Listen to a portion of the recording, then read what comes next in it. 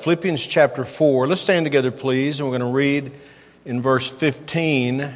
Paul, just keep in mind, the person who's writing this letter, it's an epistle, a letter. It's being written from prison where Paul was incarcerated for preaching the gospel. He's writing it to a congregation. Obviously, it is a part of our Bible, the inspired Word of God. He was writing, communicating under inspiration, but he was writing to a church, a local congregation in Philippi. And so he says in verse 15, "Now you Philippians know also that in the beginning of the gospel, when I departed from Macedonia." Now, this is, when he said the beginning of the gospel, he's not talking about when the gospel first began. The gospel, Mark says, began with John the Baptist and then Jesus. But this is the beginning of the gospel outreach, the beginning of the world evangelization. And Paul went to Macedonia, to Philippi, on his second missionary journey. And so he's talking about that. And so Philippi is a part of Macedonia. And he says, "You Philippians know that when I departed from Macedonia, when I left you, no church communicated with me as concerning giving and receiving, but ye only." Here's a church supporting a missionary evangelist, an apostle, church planter, supported by a church. The relationship is in the Bible. I mean, that's why we do missions the way we do them, because it's biblical. But he says, no church communicated or partnered with me, shared with me, but ye only. For even in Thessalonica, another city in Macedonia, even in Thessalonica, ye, the church, sent once and again unto my necessities. You were providing for me, you were supplying for my needs. Verse 17, "Not because I desire a gift." It's not just that I want your money, but I desire fruit that may abound to your account. I want you to have spiritual fruit as a result of this partnership. Verse 18, "But I have all." In other words, my needs are met and abound. I am full, having received of Epaphroditus the things which were sent from you. This is the description of the offerings that the Philippians were bringing to Paul. This is how it's described in the Word of God. "An odor of a sweet smell, a sacrifice, acceptable, well-pleasing to God." Now, the only thing you can get out of that is this is the Bible's explanation of what missionary giving is like to God. An odor of a sweet smell. A church giving of their own resources to supply the needs of missionary endeavors. And a great promise in verse 19, "But my God shall supply all your need, according to His riches and glory by Christ Jesus. Now unto God and our Father be glory forever and ever. Amen." Father, bless our time in the Word of God tonight, and then bless the presentation and report that'll follow, we pray. In Jesus' name, amen. You may be seated. So I just want to think for a little bit tonight about the role of the churches in the New Testament, the role of the churches. And if you look in verse 15, Paul was very grateful. The missionary was very grateful for the support of the churches. Look what it says in verse 14. "Notwithstanding, you have well done that you did communicate with my affliction." So what they did was good. Now, some people may minimize the role of churches, but God never minimized the role of churches. What they did was good. Churches supporting missionaries. It was good. And they were consistent. He said you did this in verse 16 once and again.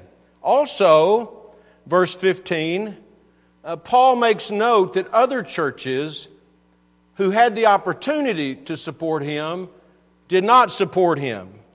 Thankfully, for their sake, he did not mention their names or what town they were in. But he says, you were the only one. No other church communicated with me. And so that's a commendation, really, for the Philippian church and their involvement, their support of missions. Now, the work of missions was not assigned to missionaries. The work of missions was assigned to churches. Missionaries are the people called out of those churches to take the gospel. But God did not give the responsibility to evangelize the world to missionaries. He gave that responsibility to churches. And churches, as Paul mentions here, are not always faithful with their responsibilities. Now, what are churches? Churches are congregations of believers. This building is not a church. This building is the place that the church, Mount Zion Baptist Church, meets. Churches are congregations. Churches are people. Churches are members. A church is the membership of a congregation. So when you say the Philippian church supplied his needs, people in that church supplied his needs. You know, if you say that this church is supporting dozens of missionaries, I mentioned this morning that I think it would be an accurate estimate to say that since we started supporting missions and missionaries, we've probably sent, if not $100,000, close to $100,000 to the work in Africa through various missionaries over a couple of decades. Now, who did that? Mount Zion Baptist Church did it, but who did it? You did it. People did it. You know, we could say, I want our church to support 100 more missionaries. And we could support 100 more missionaries, but only if people support the missions program. Am I making sense to you? So God gave this responsibility to churches, and churches, it's not like the church is a corporation that has these unlimited resources. The churches are people, and people contribute and pray for the missions program. The more members support world evangelization, the more the world will be evangelized. Right? Absolutely. Now let's look at another passage or two about this subject. Go, if you would please, to the left, to 2 Corinthians. In 2 Corinthians chapter 11. 2 Corinthians chapter 11, Paul is speaking to a church. The church at Corinth. Not in Macedonia, in Achaia. Further south, near Athens. And notice what he's saying to this church. 2 Corinthians chapter 11 and verse 7. He says, have I committed an offense in abasing myself, putting myself down? To the church he writes this. Have I done wrong in abasing myself that you may be exalted because I've preached to you the gospel of God freely? Now what he's talking about there is they did not support him. They did not take care of his needs. And so he said, have I done wrong? That I allowed you not to be responsible as a church? Look in verse 8. I robbed other churches, taking wages of them to do you service. Now that doesn't mean he put a mask on and a gun and held up the church.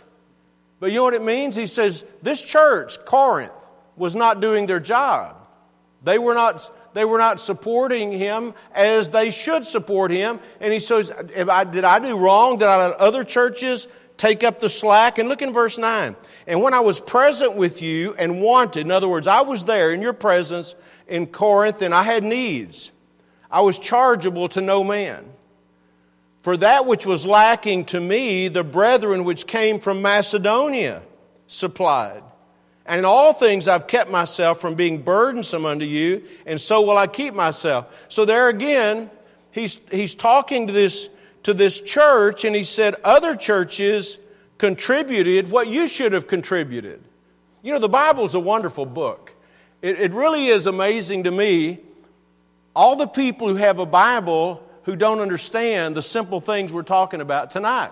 how churches have responsibility and churches work together with missionaries to get the gospel out. And here where the church in Corinth was being neglectful, the churches in Macedonia were taking up the slack, if we could say it that way. And again, who has God given the responsibility? Think about this and personalize this.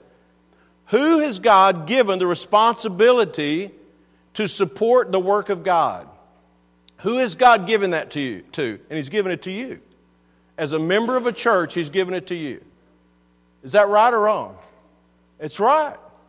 And you could say, well, I'm just not going to do it. Well, sometimes people are ignorant. I mean, by that I mean they really don't know the truth. But the truth is, according to the Bible, that's the way God's work is to be done. And when I look at the work of missions and rejoice in what God has done, I thank God for what He's done. And I'm glad to be a part individually, personally.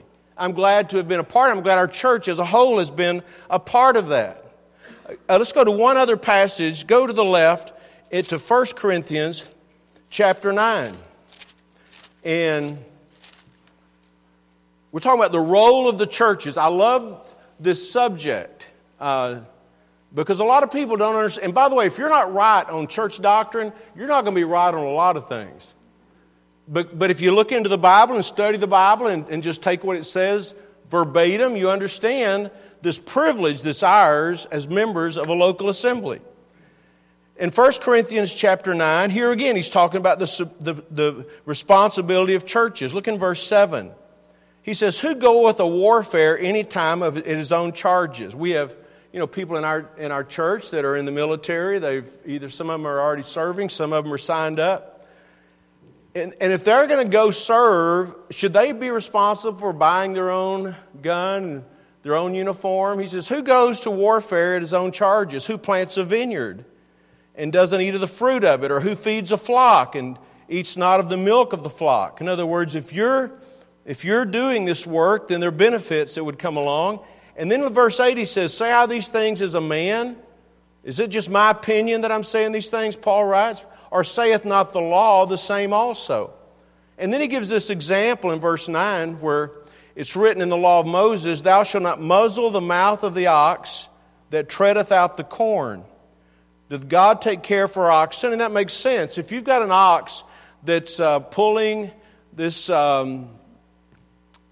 instrument and you're threshing out the corn, and he says you don't put a muzzle on it, by that he means you're going to feed it. You're going to keep it healthy so it can keep doing its job. And then he says this in verse 9, does God take care of oxen? Well, sure, God takes care of oxen. Look in verse 10. Or saith he it altogether for our sakes? There are a lot of people in our day and age that say, well, the Old Testament pattern, the Old Testament principles, they're not for us. But Paul said that the Old Testament example was for us. God didn't just say that about oxen. Look what he says in verse 9.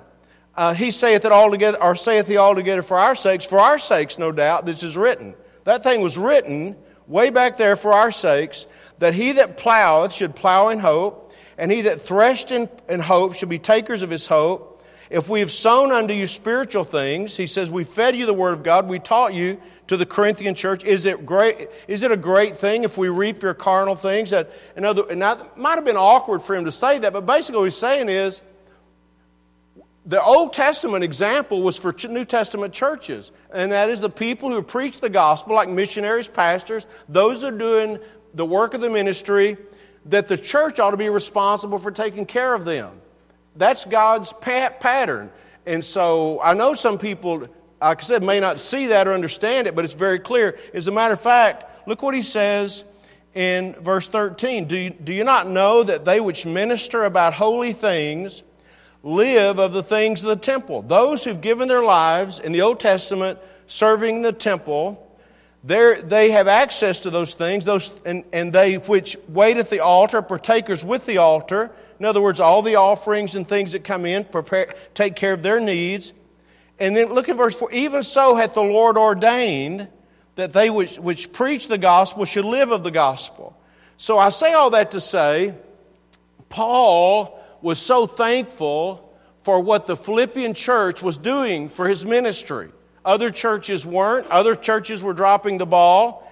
And it's just a wonderful thing that they were supplying his needs. And I say all that really thinking about the role that churches have and what a blessing it is. That God would allow our church to have a role in seeing missionaries carrying out the work of the Lord. Now, I'm not saying it's not possible in some places for a missionary to have a job, work a full-time job, but in many countries it's not even an option. They can't even come into the country unless they come into the country with an understanding that they're going to be completely supplied, their needs will be completely supplied from another place. And a person could look at that and say, well, that's too bad. I wish it wasn't that way. But I look at it and say, that's God's plan. That's the way God set it up. And we can't say, well, that was Old Testament. No, the Bible says it's the same way in the New Testament as it was in the Old Testament. And so I just thank the Lord for what our church has been allowed to do. And I can't say we've done everything we could have done, but I thank God for what we're doing. And Paul is commending the church for their participation. Now let's go back and we'll finish this in Philippians 4, because not only does Paul clearly thank the Lord and the church for them fulfilling their role, but then he says in verse 17, not because I desire a gift, but I desire fruit that may abound to your account. So the churches not only have a role, they also have a reward. And that is fruit, spiritual fruit. Fruit, and he didn't just say fruit, but he's fruit that may abound to your account. You know, if tonight somehow you were to get a notification on your phone, I know you wouldn't accept it, you wouldn't look at it, you wouldn't even know it, but I'm just for the sake of illustration. Tonight, if you were to get a notification on your phone that someone had put $100,000 in your checking account, I'm just guessing, you'd probably be happy, right? That's money in your account. Amen. That ought to bring out an amen. Well, I want to tell you, when you support missions through the church, as God has designed, whatever work is being done in Africa or in Central America, in Panama, in China, in Laos now, because the missionaries moved from Vietnam to Laos, Pakistan, places we support missionaries, the Middle East. Every bit of spiritual fruit goes to your account.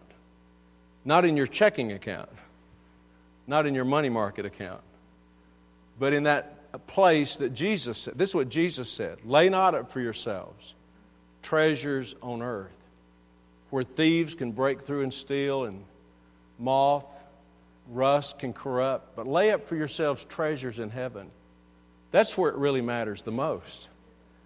And so I heard this, I saw it, I thought about it, but I actually heard it from missionaries when we were over there in Africa who would say, this is fruit to your account. These people called into the ministry, this is fruit to your account. Fruit abounding to your account. We ought to invest in eternal souls. And I just want to encourage you to think about just one place, one little place in the world where fruit is abounding to your account. If you're giving to the work of missions, fruit's abounding to your account. And I thank God for that. And the missionaries are grateful for it. And I would be open to anyone trying to convince me otherwise. But I think as much as I've studied the Bible and the subject that we're talking about tonight, I'm convinced that we're doing missions as biblical a way as you can do missions as possible. And that is giving through churches to missionaries and partnering with missionaries to get the gospel out. Isn't that wonderful to do? Be a part of doing God's work, God's way. And I never thought when I was in Africa, one time it never entered my mind, boy, I just wish we weren't doing so much over here. Never entered my mind. Just the opposite. You see so many opportunities and so many places and so many people and so many needs and such a lack of laborers. But that's everywhere, right? It's everywhere. And one thing I'd love to see is more and more of our people who aren't supporting missions get on board and say, God, what would you let me do through our church to get the gospel out? Because they're missionaries that I was with and went out with that we don't support, that are worthy of our support.